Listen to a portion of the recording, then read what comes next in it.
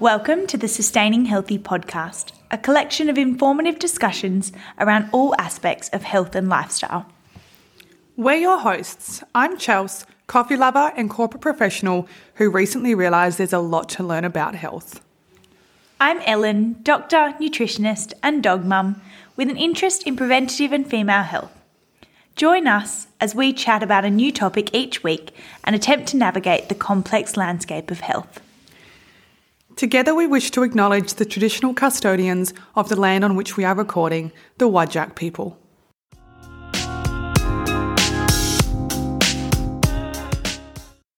Hello, welcome to another Sustaining Healthy episode. We are back from holidays and feeling refreshed and also wishing we were still on holidays. So, Yeah, definitely. Elle, how are you and how was Europe? Oh, Europe was amazing. Already feels like it was too long ago. Very lucky to finally get overseas after a long few years. It was a beautiful holiday. We went to Italy and Greece, and it was just beautiful, nice and warm, relaxing, and just, eating lots of yummy food. And how about you? Off to the big New York City. How was it? It was awesome. It was so good to have a break from work. I don't think I'd been overseas since before I started my career. Actually, maybe that's not true. But anyway, I was overdue for a holiday. Less beachside and strolling through villages like you, more of exploring the big city that is New York. But I loved it. It was so good to have time away from work and life and catch up with friends and just go sightseeing again. So, yeah. Loved every part of it. It looked incredible. New York isn't somewhere I've been before, so definitely you've put it higher on my list for sure. Now, it feels like a while since we've been here talking across the microphone, but do you have a health win for us, Chelsea? I do. I'm glad we mentioned holidays because I came back from New York feeling refreshed, rejuvenated, but not very healthy because New York is not exactly known for its healthy food. And it shocked me over there. Like, I could get a pizza for 99 cents, which I didn't because it was a bit concerning, but it would be like $30 for a salad. But anyway, I ate a lot of lovely things, bagels, whatnot over there. So then I came back here and have been on a bit of a health kick since then. So I have started F45, which I'm loving. I've never done it before because I always saw it like everyone that did it was just like really invested and beyond what I thought I was capable of. But I've started doing that and I'm loving it. The classes are really easy to follow. It's really good. One thing I struggle with is like accountability. Like I will give up after a few weeks or whatnot, but they really hold you accountable there. Even after my first session, the owner of the studio in South Perth, he gave me a call for a chin wag just to be like, how was it? Like, what do you want to get out of this? And when I rocked up for my first session, I knew the trainer. So I'm really locked in now. I'd kind of like to stop going, only because that's what I do with habits I haven't formed, but they already know who I am. So I'm locked in now. No, it is very helpful when that initial motivation feels like it's starting to fade if you've got that accountability. And that's what group classes I feel like is really good for. They are good. Motivating once you're there. And now that I've said it on the podcast, I feel like I'm locked in, which reminds me, speaking of locking things on the podcast, in a recent episode, you were hoping to run a half marathon and Alice had written you a program and we promised to keep you accountable. So yeah, look, I actually did a couple of runs while we were away, but definitely not enough.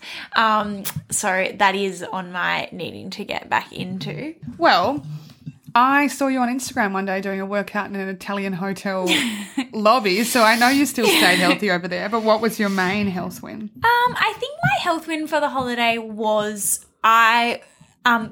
giving myself the space and time to completely switch off from work. I didn't do anything. I thought I probably would do some staying healthy stuff and reading, and I had some study I needed to do for work as well, but I probably just gave myself the space and time to completely relax, read a couple of books, and I really enjoyed that and really needed it. Good. I didn't do that as well. I was kind of checked out from work, but I still check my emails about 5 times a day because I'm a bit of a compulsive email checker. So there's still room for improvement there with me. But I love that. You seem relaxed. Do I? Don't know. Going straight back to work it has been very full on. I think the combination of jet lag and a very busy department at the moment has made it, felt like it's been thrown back into the deep end, but holding on to those holiday memories. Yeah, that's nice. Now, before we get into the episode, which we're covering polycystic ovary syndrome today, I have one more thing to share with you. Oh, I can't wait to hear. That I've been waiting to tell you. Guess what? What? We have had people that we don't know starting to reach out with questions about topics and health advice.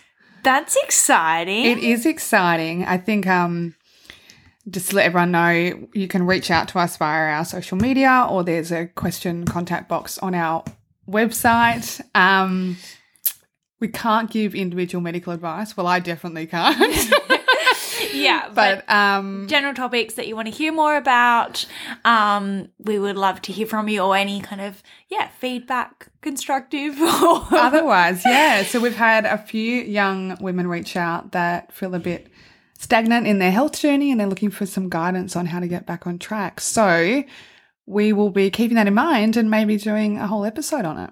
Sounds like a plan. Well, with that, today we will be talking about PCOS, our polycystic ovary syndrome, which might be something a term that you've heard thrown around, or heard of, but not necessarily kind of understand the specifics of. So we're hoping that we might be able to clear that up a little bit today.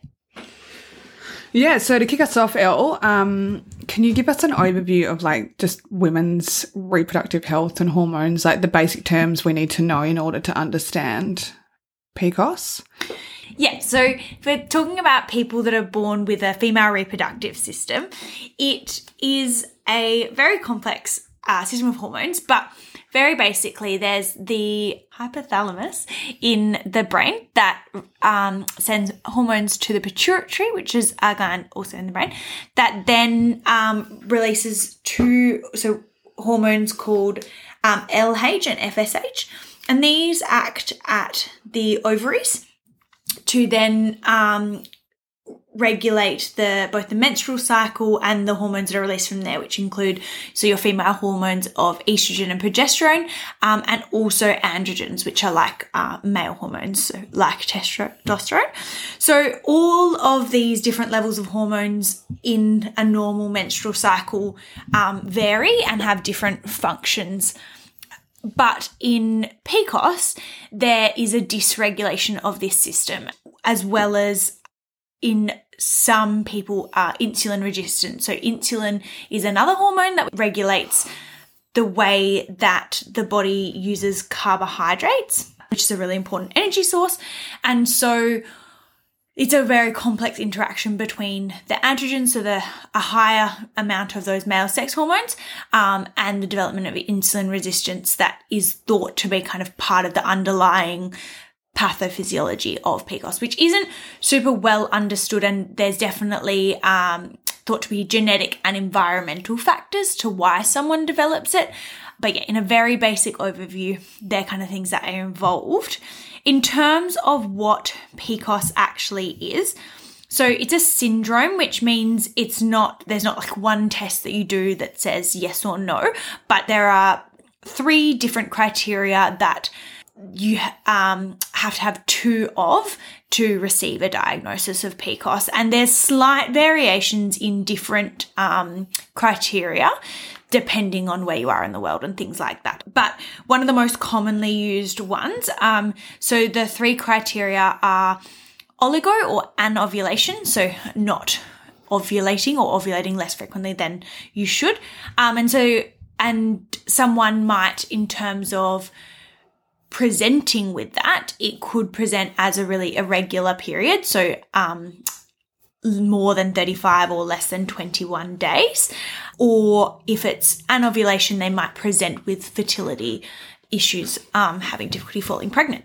So that's one. The second is high androgenism, so a high of those androgens. So that can be diagnosed two different ways. So it could be that someone presents with the clinical symptoms of having those high androgens, or it can also be tested in a blood test.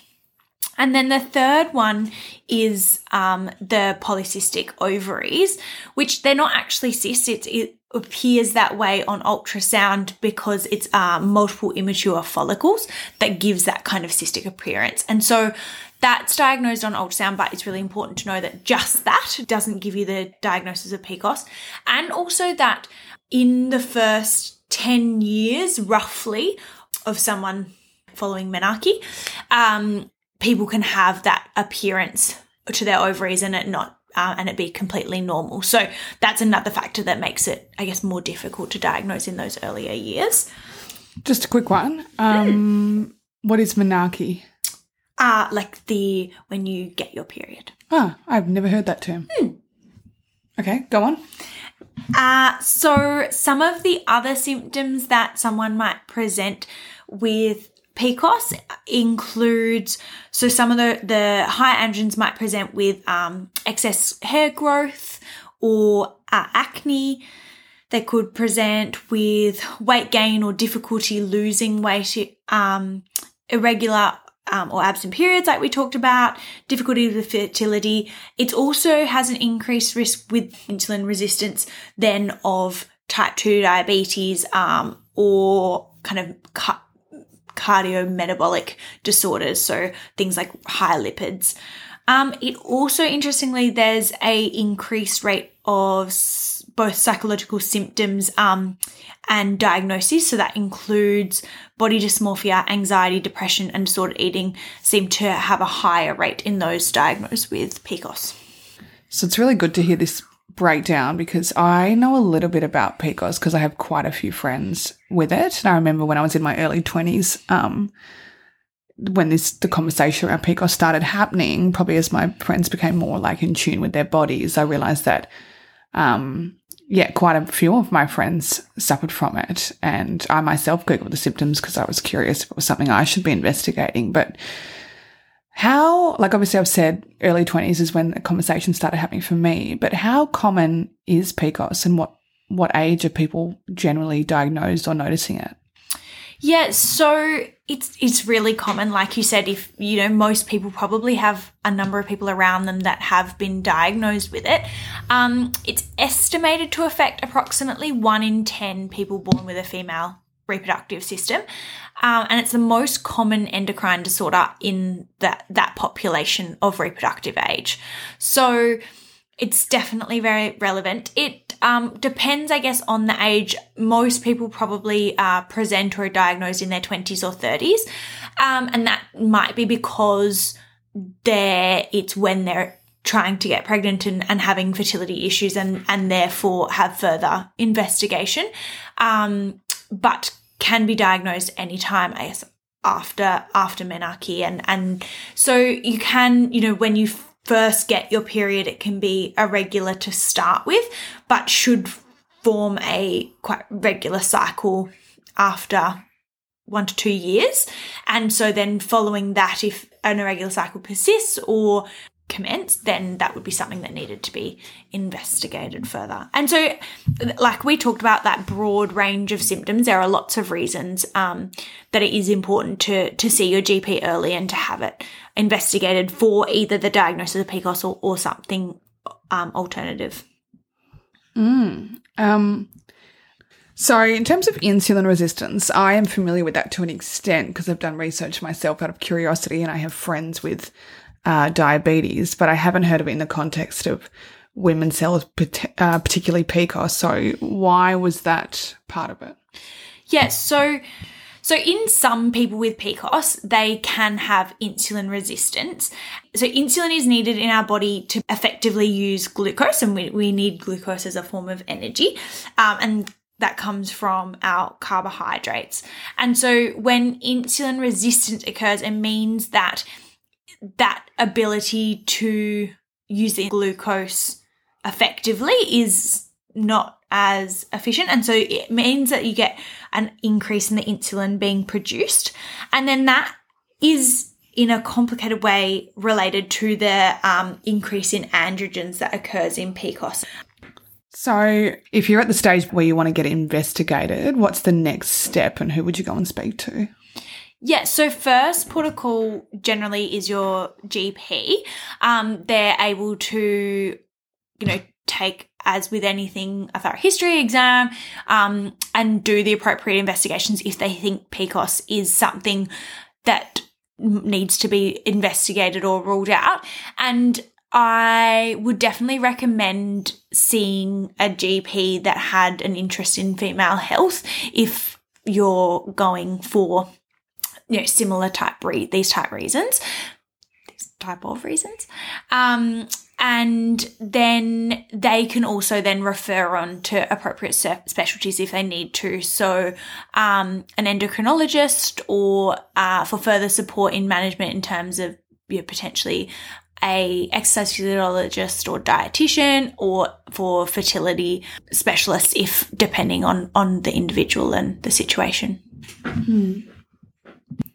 And so then there's a few different aspects of management, and again would depend on the individual and the situation. But the first is optimizing those lifestyle factors. So regular physical activity and healthy balanced diet. And there is a lot of discussion around the role of carbohydrates, particularly in those with insulin resistance. And the data or the research is quite mixed, but from the reading I've done so far and in this current moment, it looks to be more important about the type of carbohydrates rather than necessarily having to restrict or cut out things.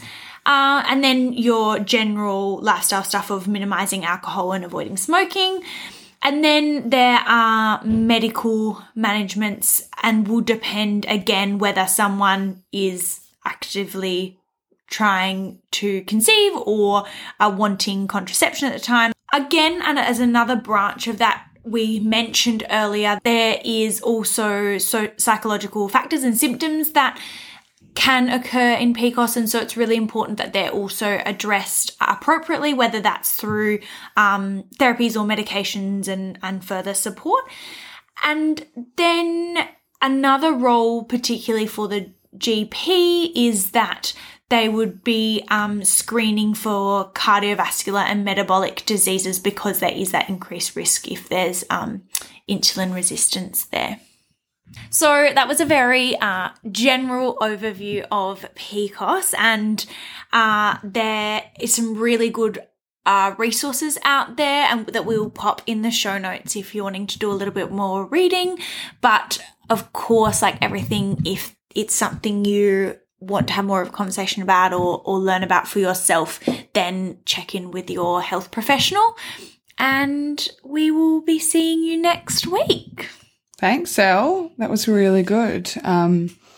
Based on, like I've mentioned my friends a few times, quite a few of them suffer from this and quite a few of them don't really know what it is. So I think this is going to be a really valuable episode. So thank you, as always, for your insights. No worries. Of course, if you want to find us, we are on Instagram at sustaining.healthy, as well as www.sustaininghealthy.com.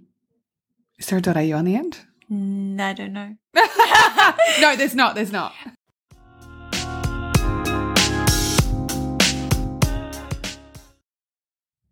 And just a reminder, our intention for this podcast is to share information for creating and sustaining a healthy lifestyle.